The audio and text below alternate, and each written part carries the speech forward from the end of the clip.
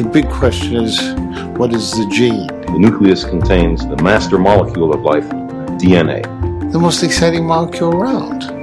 The human genome was a very big place. It's been described as an explosion in a spaghetti factory. How would we find genes for human disease? How would we find the genes underlying cancer? This is Base Pairs, the podcast about the power of genetic information. The great scientific challenges transcend national frontiers and national prejudices, for the language of science has always been universal.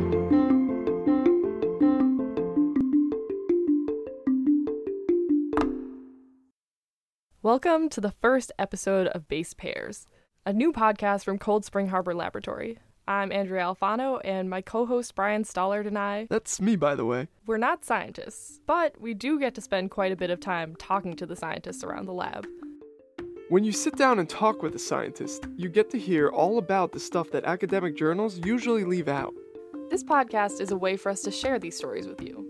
Some of them will be about recent discoveries, some will be historical. Some will reveal insights about the brain or body, while others will delve into ideas for protecting our planet. But they will all be rooted in one magical family of molecules. Nucleic acids, the molecules that make life possible. Nucleic acid is what the Na in DNA stands for. And DNA? Well, that's the blueprint for life. It's how cells know what proteins to make, what structures to form, which cells go where. All of this is dictated by that essential little molecule. But curiously enough, even a year before James Watson and Francis Crick announced their discovery of the double helix, scientists were still arguing about whether DNA was in fact the incredible blueprint we now know it is.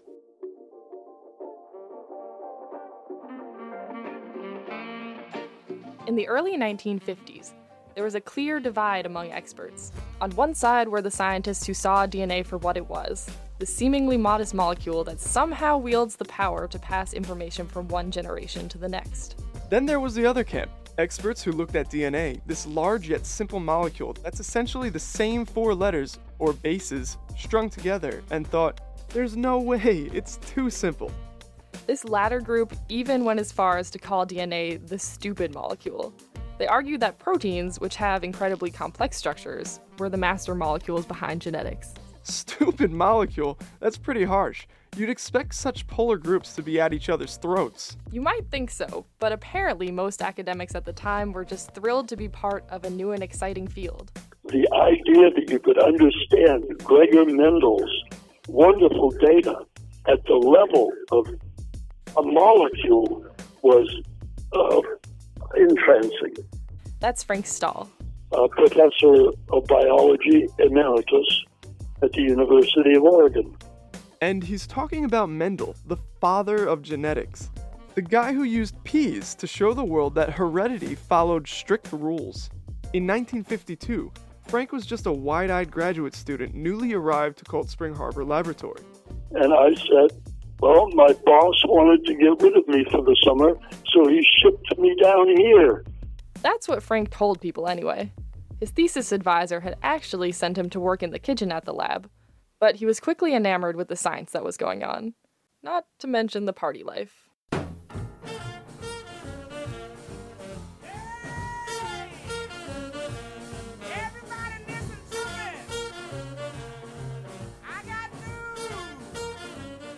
Hey, I don't remember an awful lot about the summer, I'll have to tell you, because it was a pretty wild summer. But I do remember that I was convinced that I had to work in that field. This is kind of hard to believe, really. Scientific greats gallivanting around the harbor by night, making world-changing discoveries by day, even while still nursing their hangovers. Let's not go any further with that. Okay, that's fair. What I remember of it was great. Still, Frank does remember that there was cause for celebration that summer. Remember that big debate we mentioned earlier? Protein versus DNA? Someone had all but settled it. People there were talking about the experiment. People were pleased, impressed, and considered it real progress. He's talking about the famous experiment conducted by Al Hershey and Martha Chase, one of the final nails in the coffin for the theory that protein carried genetic information. So what was this experiment? Put simply, the researchers put a bunch of bacteria in a blender, and what came out was strong evidence that DNA carried the blueprints for life. Isn't that a bit too simple? Sure, but that was kind of the beauty of this experiment. Modern scientists have come to call it Hershey heaven if you have an experiment that not only works, but you can do every day. Well, let's maybe break it down a little bit more. Alright, let's. Alright, listeners, meet the bacteriophage, a type of virus that turns bacteria into its own personal factories. Today, we know that these little critters physically inject DNA into their victims, hijacking the bacteria's machinery to produce more phages. Phages are what scientists call bacteriophages for short. And like other viruses, they aren't exactly alive. They're made of just a protein shell with DNA inside, and they don't have the rest of the stuff they need to reproduce, so they sneak into bacteria and steal theirs. It's like if Skynet had to enslave humans to make more Terminators, kind of like that. Sure. But back in the 1950s, it wasn't clear exactly how phages hijacked their victims. All experts knew was that this little virus... It looks kind of like a turkey baster with robotic legs. Okay, they knew this turkey baster would latch onto the outside of a bacterial cell, and then, a little later, dozens of new phages could be found within. Frank, like Jim Watson before him, wound up taking a course on phages during his summer at the lab, and he quickly learned why they were ideal for study. Phages could multiply, mutate, segregate their genes, genetically recombine. They could do everything it seemed that higher organisms could do when it came to the transmission of hereditary material. And as we mentioned before, they are also made of just protein and DNA. No other organism yet discovered was so perfectly designed to settle the genetic molecule debate. Hershey and Chase were also well aware of this, and that's why they chose to work with these simple viruses. They designed two tags, one to mark the phage's protein, and the other for their DNA.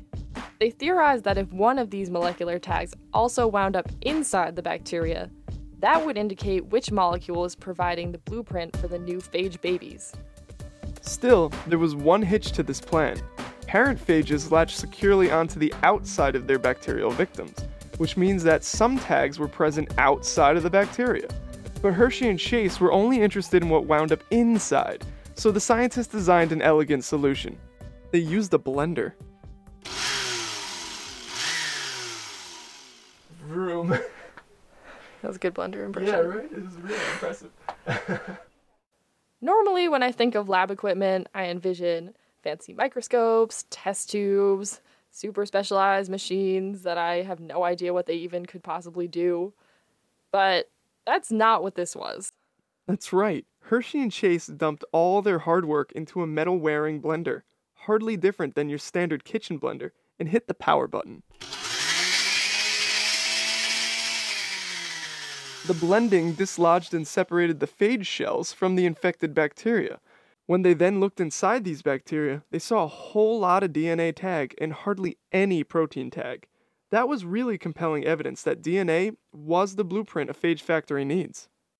Hershey and Chase published their work in April of 1952, just before the start of the summer phage course. The perfect opportunity to party, you'd think.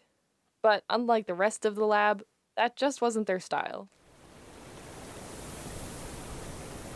He spent his summers sailing on Lake Superior, I think. That's Frank again, remembering Hershey.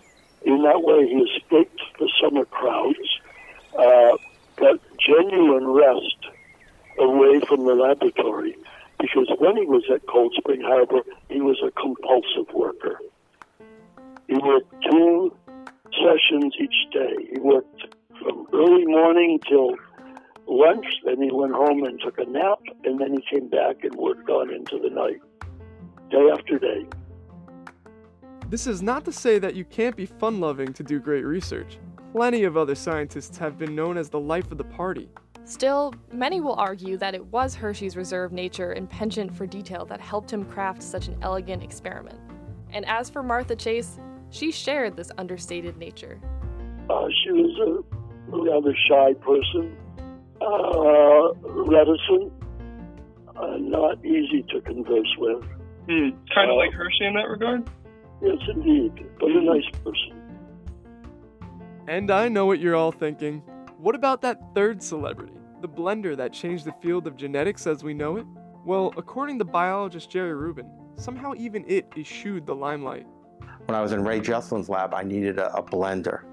And he said to go to the shed and look if there were any blenders there. And I went back, and I actually came back with this little metal blender. And he said, oh my God, this is the blender from the Hershey Chase experiment. And then for the next 4 years, this blender sat on Ray Jesselin's desk with his pencils in it as this pencil holder. And then finally, I guess I went to the museum. The blender is indeed in CSHL's archives now. Hershey and Chase may not have been the type to boast about their work, but CSHL is certainly proud to have them in its history.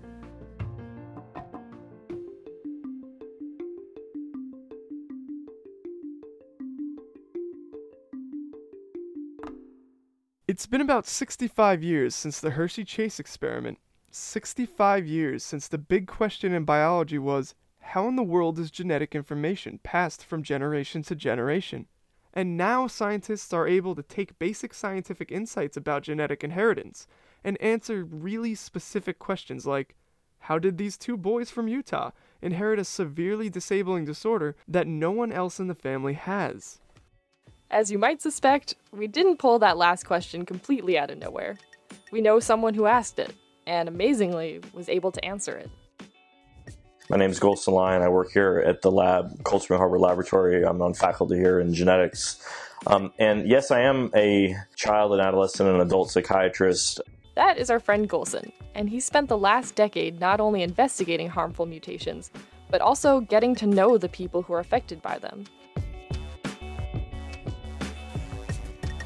Many people that are doing genetics research, they've never really interacted longitudinally with people, with patients, people that have real diseases. Real patients, like a pair of disabled brothers. Riker and Daxton, 15 and 13 respectively. Who Golson had the pleasure of meeting back in 2006. All right. Hey, Riker. How are you? Hello. Can I see your palm like that for me? Flip your hand over. Look at that. Wow. And something about them, well, a lot of things actually, caught Golson's attention right away. These boys have very severe intellectual disability, trouble walking, their gait is a little bit off, cramping in their muscles, very odd facial features, problems with their ears, very hyperactive. All telltale signs of one or many genetic disorders. Just no one was sure which. Pick it up. Can you pick that up for Mom? Hand it to Mom. That's better than he normally does. That's Jaylene Lee, Riker and Daxton's mother, and she's a pretty incredible person. I was introduced to Dr. Lyon through Alan Rope. He worked at the University of Utah in their genetics department and felt like we would be good candidates to push further than just the normal genetics testing. Do they ever lock their legs when they're walking at all? Or is this about the way they always walk? Pretty average. They would plan meetings, sometimes in an office, sometimes at the park, and Golson would just get to know them, all the time taking notes and video. And neither of them has ever said a word, right? Just Jackson does some voice inflection that kind of imitates words, and Riker, about the only thing he can say is Mom.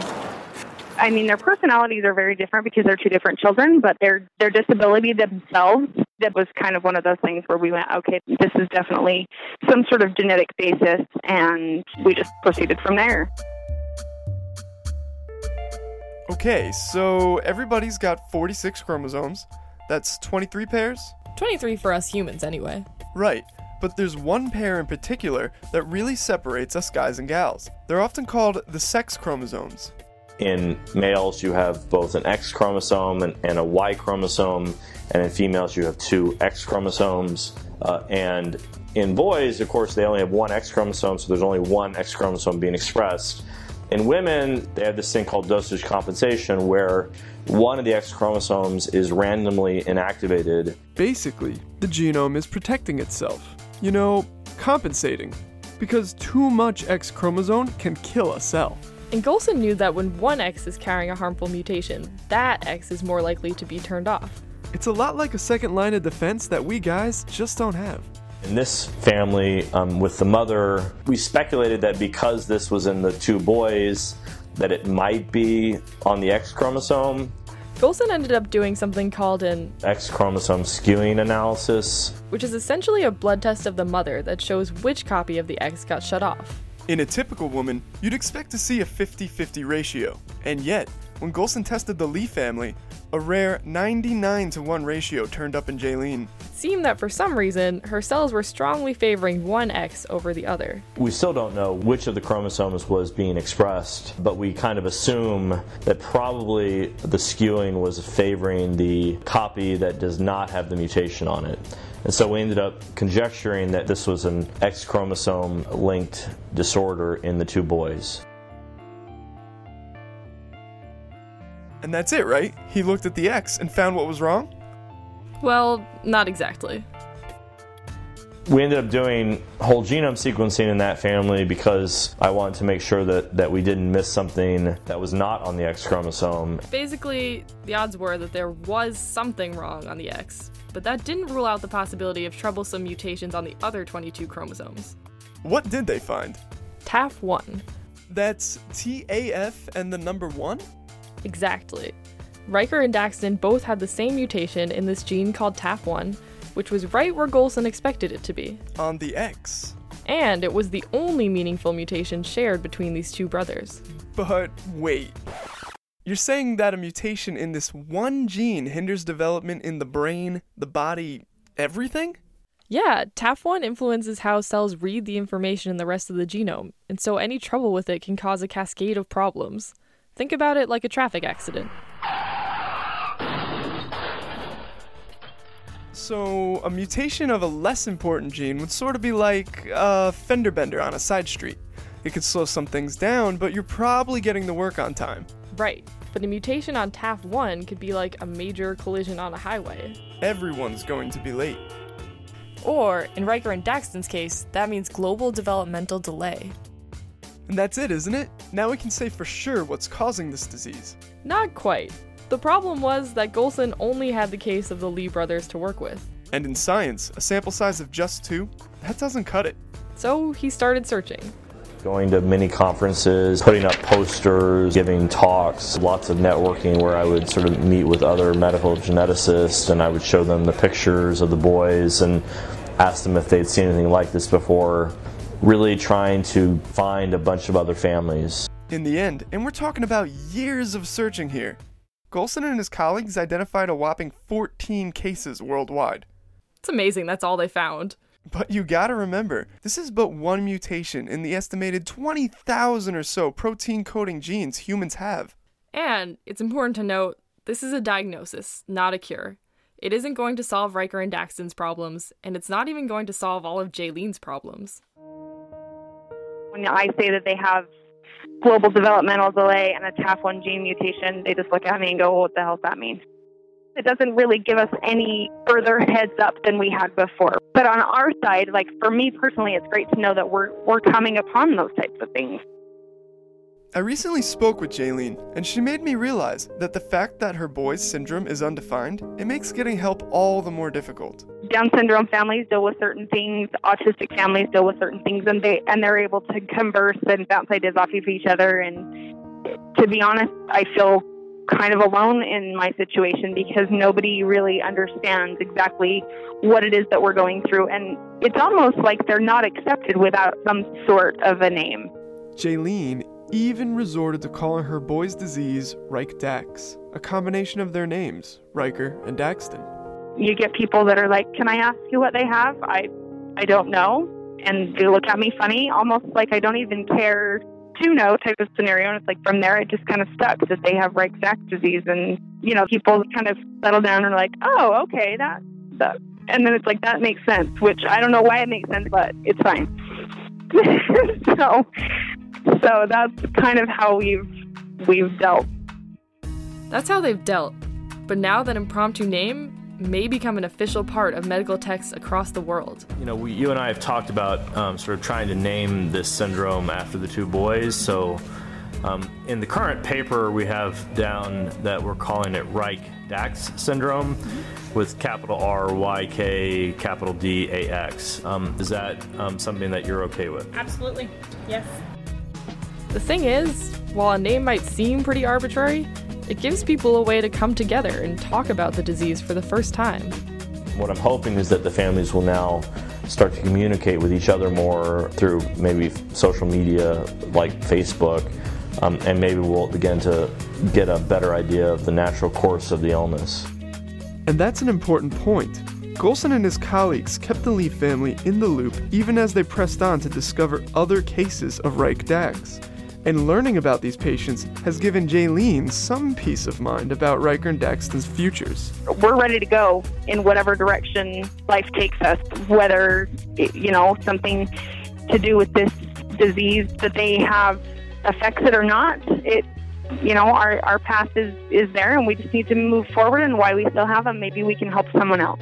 It's a forward-looking perspective, Jaylene's, and it's one that Golson hopes other families will share. Every test, every grain of knowledge is just another step towards a better future for those affected by this disease.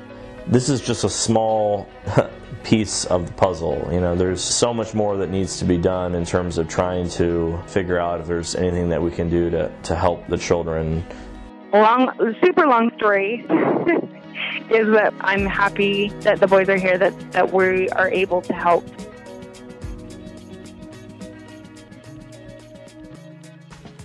So that's it. Our first episode. Done. Sorry for my little rant. Well, I think I've told it all. Thanks. Bye-bye. Thank you very much for having me on this podcast. Bye-bye. We'd like to thank our guests, Frank Stahl, Golson Lyon, and Jaylene Lee for being our guinea pigs, as well as Broke for Free and Chris Zabrinsky for providing the music in this episode. And we'd like to thank you, listener, for tuning in. We'll be back next month with another episode, but in the meantime, you can check out our Lab Dish blog. There, you'll find bonus photos and videos about the episode you just heard. You can also join in on the conversation and tell us what you think of the show. We're coming to you from Cold Spring Harbor Laboratory, a private, not-for-profit research and education institution at the forefront of molecular biology and genetics. So if you'd like to support the research that goes on here, you can find out how to do that at cshl.edu. And feel free to pay us a visit. Between our undergraduate research program, meetings and courses, graduate school, the DNA Learning Center, and public events, there really is something for everyone. I'm Andrea. And I'm Brian. And this is Base Pairs. More science stories soon.